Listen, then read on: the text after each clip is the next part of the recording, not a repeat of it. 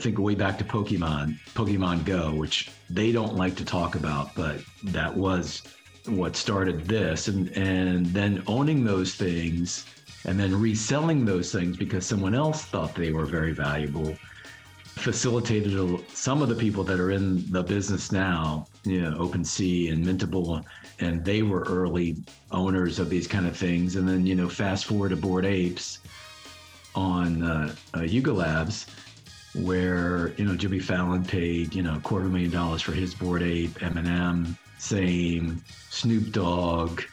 All my posse. Yep. And they've kept theirs, but I know people, I teach with someone, his son is an NFT trader. There is such a thing. And some of the early adopters of those have bought and sold those, and they facilitated them, in some cases, moving out of their parents' basement. But in a lot of cases, being I'm planning to. Don't rub it in. Good morning and welcome to Everyday Law. I'm your host, Bob Clark. As always, this program is not intended to express the views of Howard County Community College, its student body, its employees, or anyone else other than the participants. Today, we have a great privilege in having Professor David Allen of St. Joseph's University on the program to talk about all sorts of things that I can't comprehend at all, and hopefully he does so our audience will understand them better. Welcome to the show, Professor Allen. Bob, it's a great pleasure to be here. Dave Allen is an alumnus of the American University and also of St. Joseph's and Temple Universities, where he got his PhD in 2004 in mass media and communication.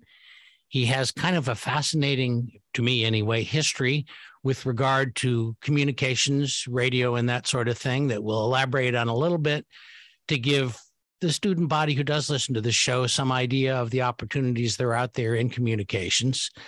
And Dave has been a marketing professor at St. Joseph's University, including being the chair of the department on 2 separate occasions, and seems to know about lots of topics that interest me. And the one that's the primary focus today is NFTs. And I wonder, Dave, if you could tell us a little bit about what NFTs are and why they are important.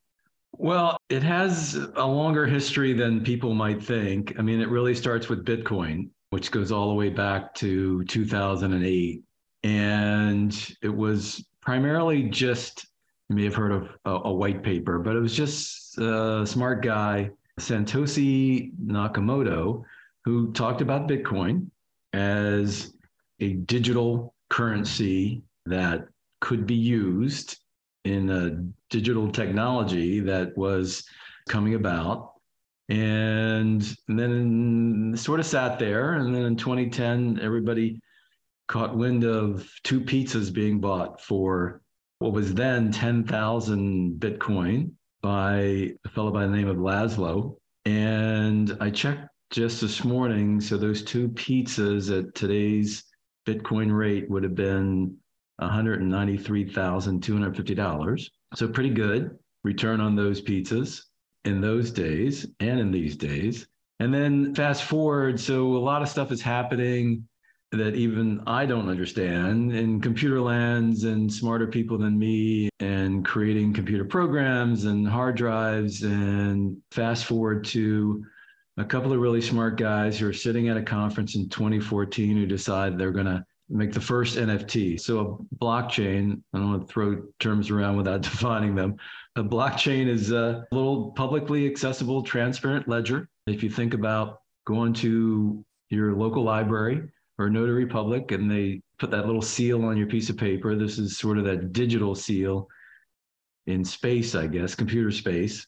And the NFT is something on there, a certificate of an asset that you've put on there. Could be, fast forward to today, it could be a transcript of a student at a college or anything like that. They're talking about leases and all that kind of stuff in different areas. And so these guys, 2014, sitting around going, I think we can do an NFT. They did a little art NFT, which a JPEG-like thing in space. And this guy, Kevin McCoy, and a guy named Dash do this. Fast forward to just 2 years ago, last year, 2021, at Sotheby's, that original NFT sold for $1.4 million. somebody paid that. And then things that you see in the news, 2021, a guy named Beeple had been doing digital art for years and called it Every Days. And then the first 5,000 days sold his for 69 million at auction. That got everyone's attention. I wonder why. Including mine. And then as I started looking into it based on my past, Kings of Leon were doing the first NFT album in March of that year and some other pretty cool parts of that. And they ended up making about 2 million from that. And they're in the Rock and Roll Hall of Fame in Cleveland as being the first NFT album. And, you know, along the way, people probably have heard of Bored Apes and CryptoPunks and Right. CryptoKitties. And that's the fun part of NFTs and blockchain. But there's a very legal, serious banking side of it that will definitely outlive all this fun stuff that people are talking about probably today. So when I buy a Beeple artwork, can I stick it on the wall of my living room? What do I do with these digital things? It seems incomprehensible to me. Well, it's in Beeple's case, it's digital art. So yeah, you could have it printed and make a physical copy of it, but it really is a digital asset that needs to be in a digital wallet. And it proves to everyone everywhere that you own the original. That doesn't mean that somebody can't make a copy of that and put it on their phone. But if Tug came to pull and you wanted to prove it to people at your cookout, you could show them that on a blockchain somewhere that you are the owner of that. It just seems hard for me to imagine that owning something that is not corporeal, that isn't physical, would be worth $69 million, however exclusive an ownership right it is. It's always in the eye of the beholder what art is worth, I guess. I guess that's why most of the famous painters probably died without a penny. And then now we're going to art galleries and seeing their work.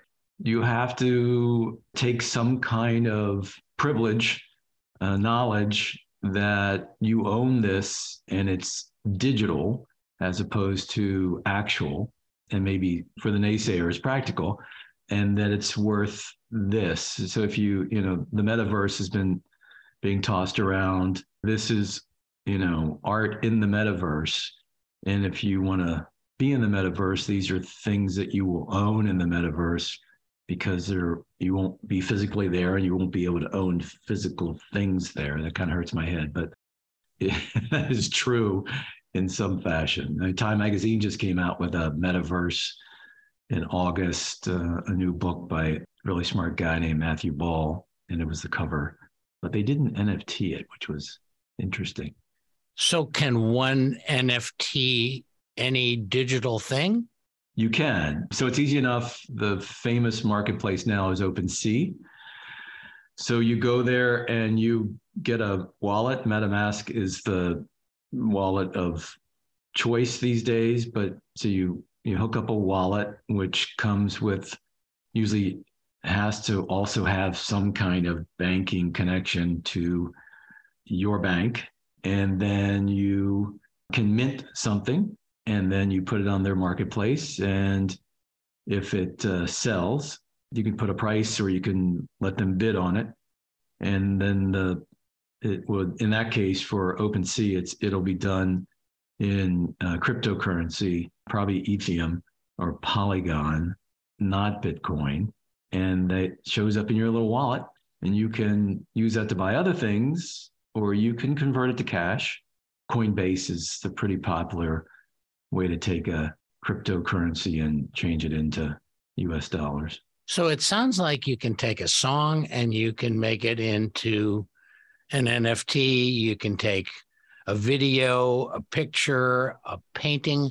Are there things that you can't make into an NFT?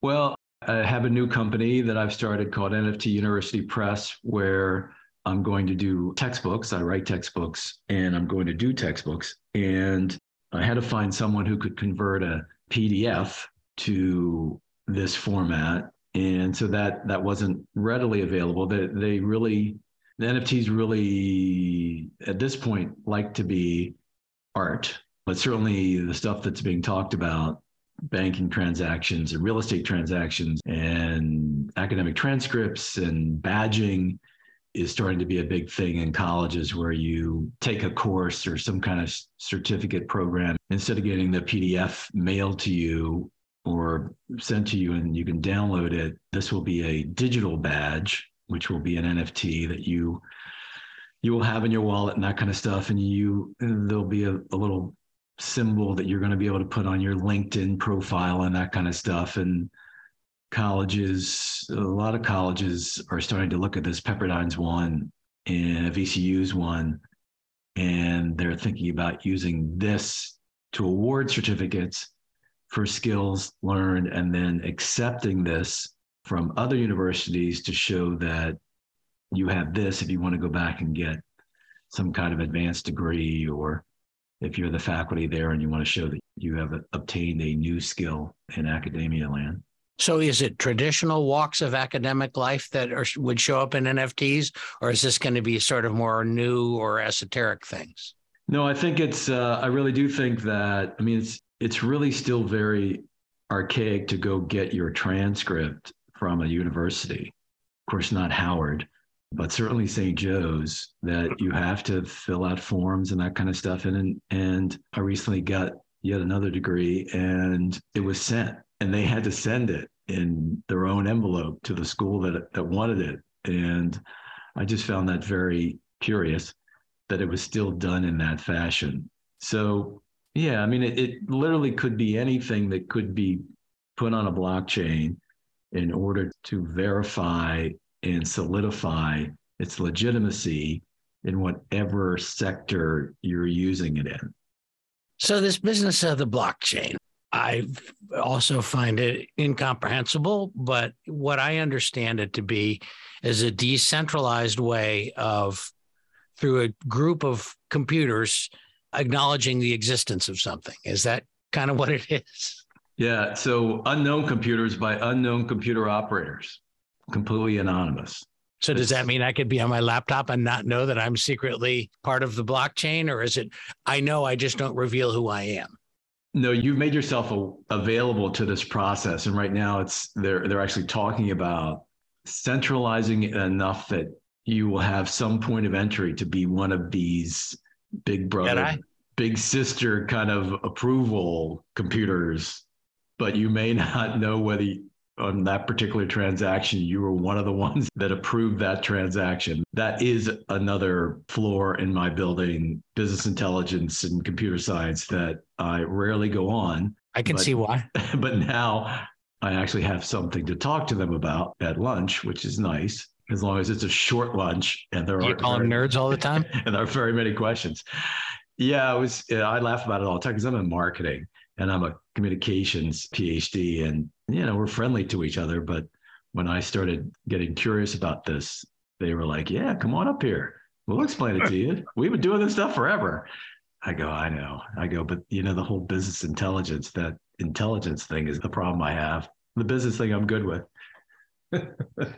So how did you stray into this area from your communications background? In early 2021, we were sort of still in COVID then, and I have a podcast. And what's your podcast called, and where do we find it? Well, that one was called Marketing Musicology, and I was just looking for cool music things to interview people about. And I saw this whole Kings of Leon thing, and I thought, wow, that's pretty cool. And then I interviewed their manager that did the NFT album. And for music too, we can talk about whether it's going to be for music or for film. It really comes with the bundle of what you get with those kind of things. NBA Hot Shots is big now, and you can get LeBron dunking, and you can own that one piece of video if you like. And again, that's, pulling it out at your cookout and showing somebody on your phone and they go, well, could they own it too? Yeah, they could own one, but they can't own yours. They're somewhat complicated, a little splitting hairs. But so I thought, I go, wow, that's really cool.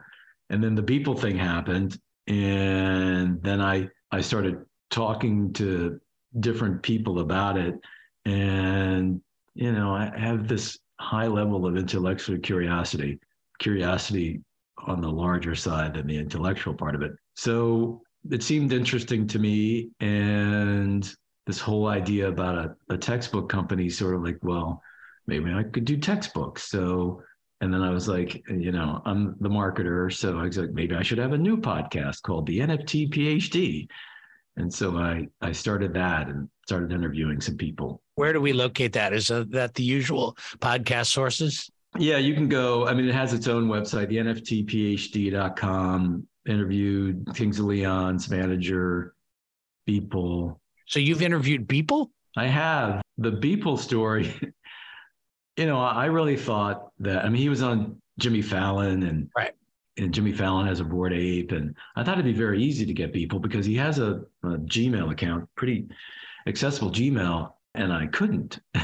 And it became very frustrating because I'm usually pretty good at stalking people when I want to interview them. I'll remember that.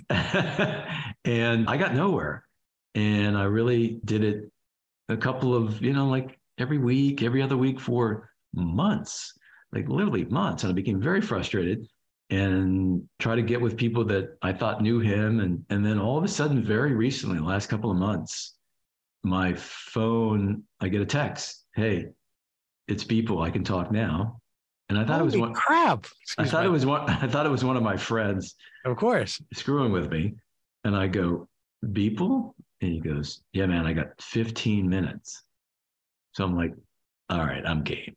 I got to figure out who this is that's doing this. And I call him and it was him. And then I was like, oh, I'm not ready. Yeah, didn't have the mic set up and the computer and all that kind of stuff. He goes, all right, man, call me back in an hour. So I call him back in an hour and I interview him I have a book coming out called The ABCs of NFTs. It's going to be a textbook that I'm going to NFT.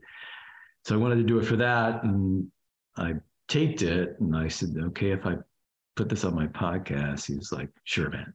And he was quite interesting. So, and if you follow his art, he does digital art every day. And he's got a little studio in South Carolina. And he's exactly what you would think he was. Very eccentric, but very down to earth. And, seems to be sort of as surprised as anyone else that he's riding this wave. So is he a tech guy? Yeah, digital artist. Right. But I mean, is that because it seems like that's something that sprung up out of the ground across the last 15 years. And it's interesting to me, the preeminent practitioner of it, what his origin story is, Yeah, he was doing digital art way before he knew what he was going to do with it. And then somewhere along the way, somebody said, you should sell that as an NFT. And he did. And someone bought it. And that has facilitated more of this kind of stuff. And I get the impression that he's going to be doing film and that kind of stuff moving forward and not just JPEGs. Is there something, when you look at something like a Monet or you look at a Van Gogh, there are unique characteristics or qualities to their work or their view. And is that something true for Beeple or how would you describe the basis of his success? He caught the craze, whether he caught the craze or started the craze at the time in early 2021, where everyone was noticing this was going to happen, noticing something was happening, had the fear of missing out. And, timing's everything. And his timing was everything. I mean, it seems like you were a view of things in advance of a lot of people. Are you doing any digital art yourself? I'm not, because I'm not very talented when it comes to that kind of stuff. And the early people that got Crypto Kitties and Crypto Punks. So Crypto Kitties is on Dapper Labs and Crypto Punks is on Larva Labs. They got those. They were just digital parts of a digital game. Think way back to Pokemon Go, which they don't like to talk about, but that was what started this. And then owning those things and then reselling those things because someone else thought they were very valuable facilitated some of the people that are in the business now, OpenSea and Mintable, and they were early owners of these kind of things. And then, fast forward to Bored Apes on Yuga Labs, where, Jimmy Fallon paid, $250,000 for his Bored Ape, Eminem, same, Snoop Dogg. All my posse. Yep. And they've kept theirs, but I know people, I teach with someone, his son is an NFT trader. There is such a thing. And some of the early adopters of those have bought and sold those, and they facilitated them, in some cases, moving out of their parents' basement. But in a lot of cases, being I'm planning to, don't rub it in. Buy a house and buy a car and, start a new business. The ones that have rode the wave up and rode the wave down probably haven't done as well, because the bloom is off at this point with some of that art, if you want to look at it as something that's going to not be just for your enjoyment, but be for your 401k plan. So when you talk about the Kings of Leon, whatever you want to call it, record or album, how does one access it? Like, I like the Kings of Leon. I went to Merriweather to see them a few years ago when they were particularly hot. If I want to hear this latest work by them, how do I access that? So with music, it's turning into the bundle as opposed to the digital asset or download. Everybody at the beginning thought this was going to be the new Napster, and you were going to have a digital song that maybe you would only have one, and you can do that. But it's shown now that the record companies were behind, and now they got ahead of the curve, and they're putting that into their contracts, where the music part of it is not something they're going to give up the rights to. What you do get with Kings of Leon, which was really smart when they did it, was that if you bought one, you've got a bundle. You got vinyl 2 or 3 months later, which was huge for the Kings of Leon fan. You got, in some cases, backstage passes to meet the group. It really became either a backstage pass, and when you see them, or it has become, the fan club membership card that gets you, access to them, not them, but what they're doing and where they're doing it before anyone else. And that's really the music part of it. Looks like it's going to settle into that. It's not going to be an actual song, although there's some pretty good history of mixers who have mixed stuff that wasn't on a label, cleared the permissions if they've used samples, if they've created their own music beds, and they've sold them for millions. I mean, that seems like that's the more lucrative path than having the record company that's been promoting you kind of dominate the economics of it. Yeah, I mean, the from someone who came out of traditional music and radio and record labels and that kind of stuff, the beautiful thing is now, and I tell my students all the time when they want to be rock stars, I mean, the good thing is that you can be a rock star. You can do it all yourself. You can release your own stuff. And I go, the problem is that everybody can do that now. So now it's really about the marketing. And so come take my class. And because, they have to find you somewhere. That now, everyone's on an even playing field, playing ground, and it's all available, but it's all available to everyone. And it was harder to get signed back in the day by a record label. But once you did, you were off to the races. And so, you got to be careful what you wish for now. It's an even playing ground with everybody on it with you. I'm interested that every year Spotify, compiles my favorite songs of the year, and they're usually pretty right about it. But there was a song, Silver Lining, by a band from up near you, Mount Joy, which I like a lot. I'm actually going to go down to the Anthem and see them on October 22nd. But, I get an email from them saying, oh, we really appreciate your support. And, Spotify tells me it was the number one played song for me, and you can get access to tickets before anybody else. And so I did. And I thought that was kind of a cool way. I mean, I might feel a little bit like I'm being spied on, but at the same time, I get some benefit because I think their music is great and I'm looking forward to seeing them. Yeah, that's amazing. I mean, a company that did the minting of the Kings of Leon package, Yellowheart, is headlong into the ticketing game. So NFT tickets are big. If you were the person that kept your ticket when you saw the Rolling Stones or, Led Zeppelin or something like that, and this is a digital ticket that you can prove that you were there. And, or it could be, a game. If you go to a game, you go to, see the Capitals, win the cup, and then or the unbeaten Eagles. Yeah. I mean, I'm sure when the Capitals win, there were 3 million people there. And when they lose, there were 3 people there. So this is proof. But then the team can also bundle you into, okay, you were at that game. Would you like to also be at this game? And we'll give you advanced chance to win tickets and that kind of stuff. And some of the smaller groups are doing a lot of the NFT bundling because, it's easier than having your cousin keep a clipboard at your concert to get people's email addresses so you can let them know when you come back into town. I mean, this is a digital record that everyone can see. And so they can go in, they can see what their fans like and don't like based on what they bought from an NFT standpoint. We're about to run out of time, but I want to ask you a fundamental question. Do you think this is a good thing or a bad thing? I think it's a good thing if done legally and ethically and morally and environmentally well. It'll have its ups and downs. It's right now, seemingly unregulated, in some ways untaxed, although the federal government is getting closer to that.